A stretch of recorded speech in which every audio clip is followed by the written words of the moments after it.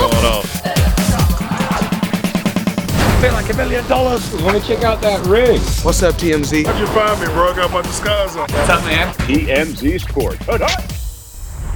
Welcome to TMZ Sports. I'm Mike Babcock with Lucas Widman, and we're going to jump right in today. Full disclosure, I could not be a bigger fan of these two gentlemen right here as a forever New York Giants fan. We are joined by the former #1 overall pick, two-time Super Bowl champion, two-time Super Bowl MVP, soon-to-be Hall of Famer Eli Manning, and his great center and also a Super Bowl champion, Sean O'Hara. Fellas, how are you? Oh, doing great, guys. Thanks for having us on. Yeah, of course, it's absolutely our pleasure. Eli, you have joined up with Sean and Justin Tuck, and you guys, along with the Children's Place, are hosting an awesome event in North Jersey. Actually, going to have a bunch of the patients from the Hackensack Children's Hospital out. Lots of fun activities. Easter egg hunt. I want to ask you about all that in just a minute here. But got some football stuff for you first, guys. Both of you went through this decision, figuring out when to retire. Aaron Rodgers right now, his future, biggest talking point, I should say, in all of football. Guys, how do you know when it's time to walk away? When you say, "Hey, I've done all I can do in the game, and I'm going to go do something else."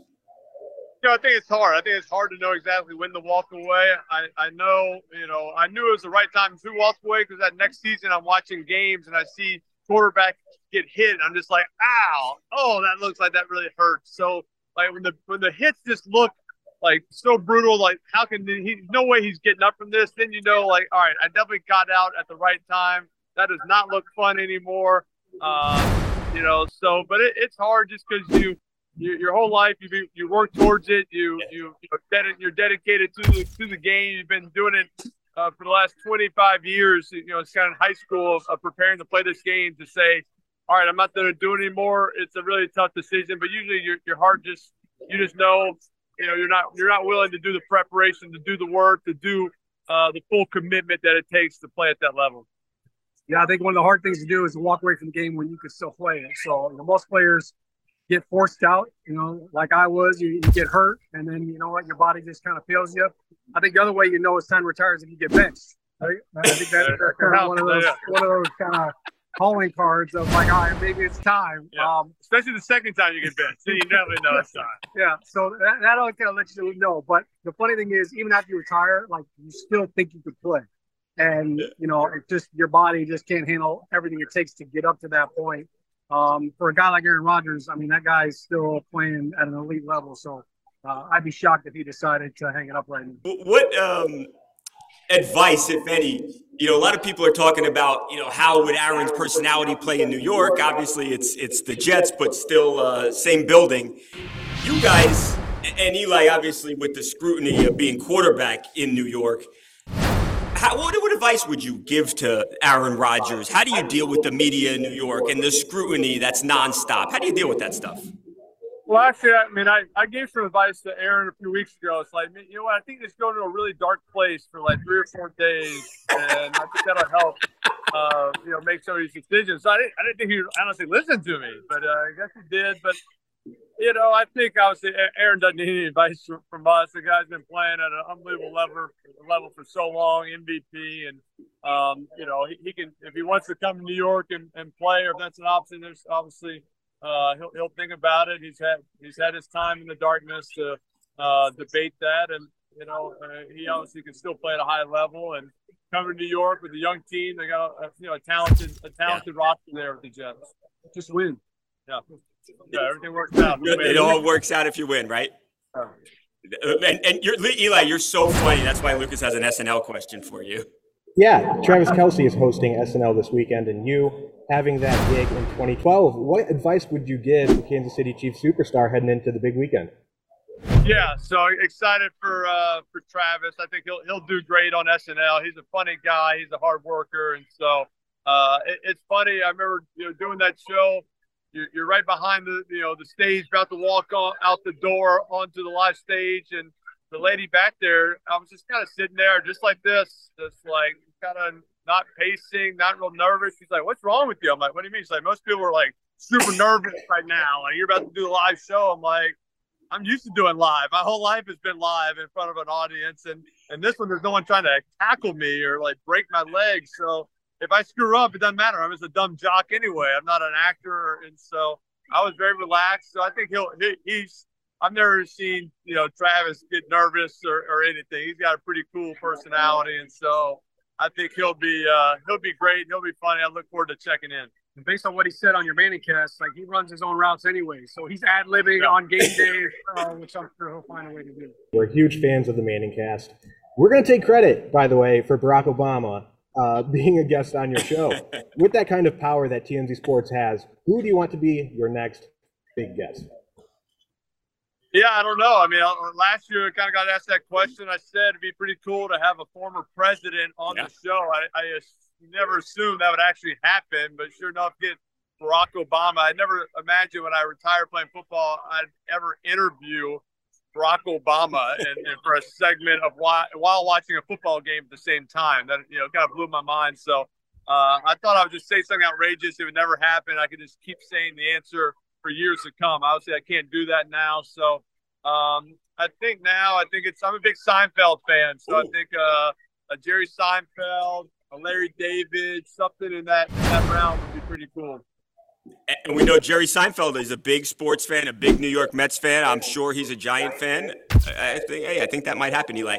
All right, fellas, talk to me before you get out of here about this incredible event that you have going on. Like I said in the beginning, you've teamed up with the Children's Place, and you've got a bunch of fun activities, football. And what I'm most interested in is the Easter egg hunt.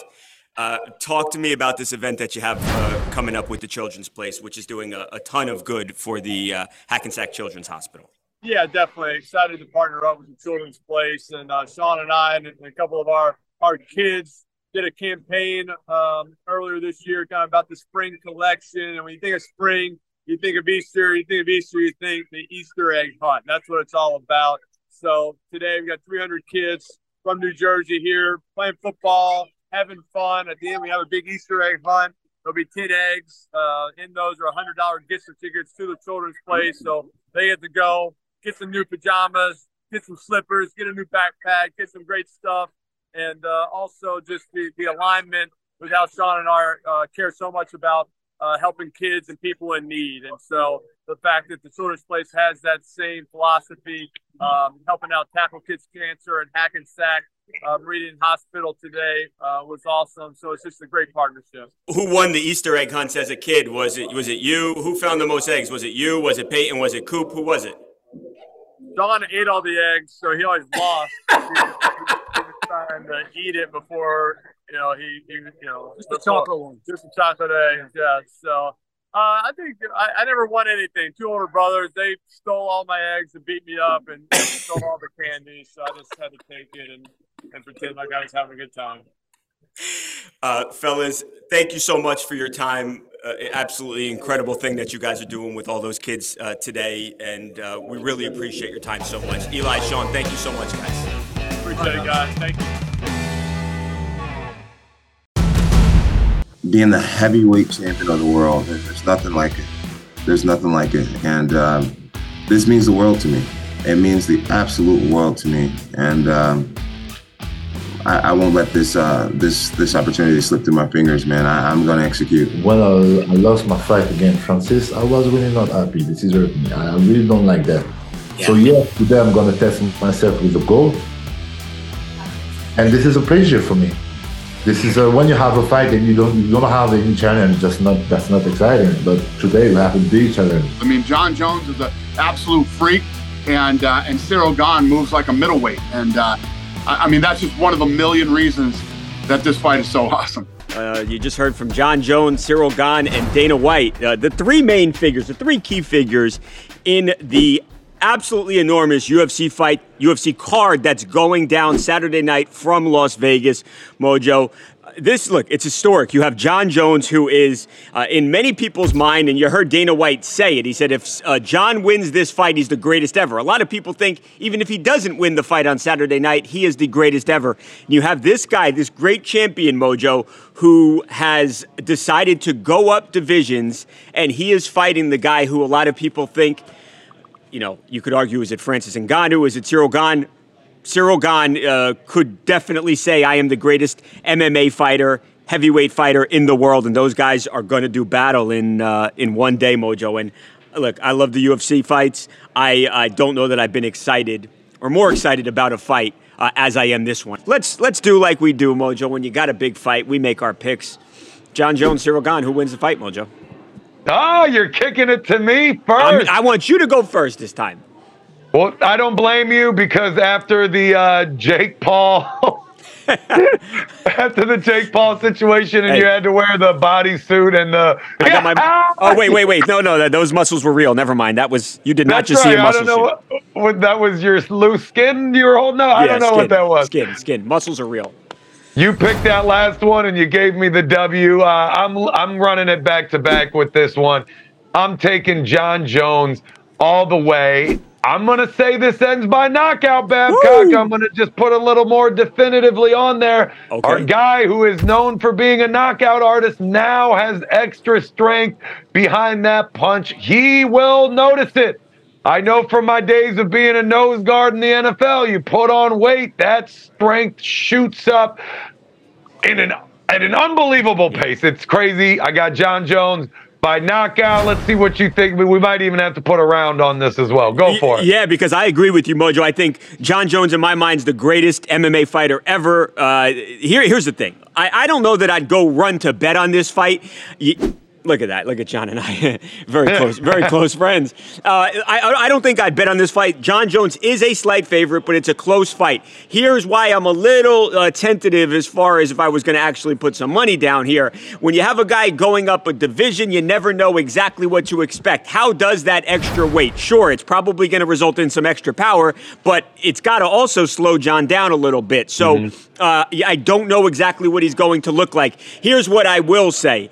I believe in ring rust too, like we heard Dana White say the other day. It will have been 1,120 days since Jon Jones last fought. That was in 2020. That's a lot of time. With that said, Jon Jones is one of the greatest wrestlers, MMA wrestlers we have ever seen. If Jon Jones wants to take down Ciryl Gane and win the fight and grind him into the ground, that's exactly what he'll do. I love Ciryl Gane. He's a great athlete, maybe the best in that division.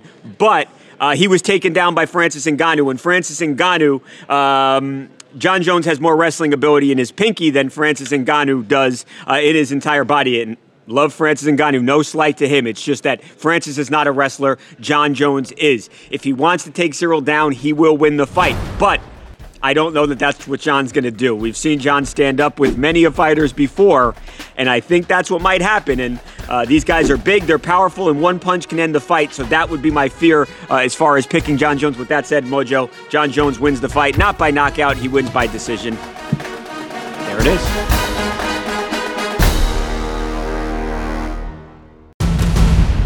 Coming up next in TMZ Sports, MMA great Eddie Alvarez, the former Bellator and UFC champion, about to make his bare knuckle boxing debut, and the Underground King is going to join us. He's fighting another former UFC great. We asked Eddie what he was going to do to Chad Mendes. It's pretty graphic. We're going to hear from Eddie Alvarez next on TMZ Sports.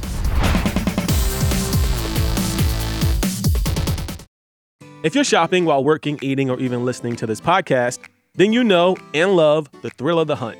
But are you getting the thrill of the best deals? Rakuten shoppers do. They get the brands they love with the most savings and cash back. And you can get it too. Start getting cash back at your favorite stores like Macy's, Adidas, and Walmart, and even stack sales on top of cash back. It's easy to use, and you get your cash back through PayPal or check. The idea is simple. Stores pay Rakuten for sending them shoppers, and Rakuten shares the money with you as cash back. So download the free Rakuten app and never miss a deal. Or go to Rakuten.com to start getting the most bang for your buck. That's Rakuten. Rakuten.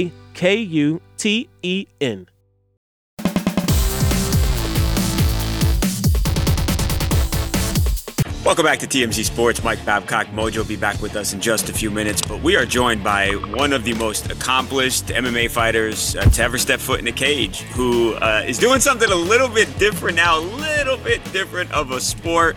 We are joined by the former UFC champion, the former Bellator champion, Eddie Alvarez. Eddie, now you're getting into bare knuckle fighting, Eddie. What's going on, brother? And how did this happen? Eddie? So Dave Feldman, the promoter, he's a Philly guy. And we've always spoke, like not even outside of fighting, we just always spoke. And when he started BKFC, like I was a free agent, but it really didn't work out at that time. But, now it's kind of made a splash.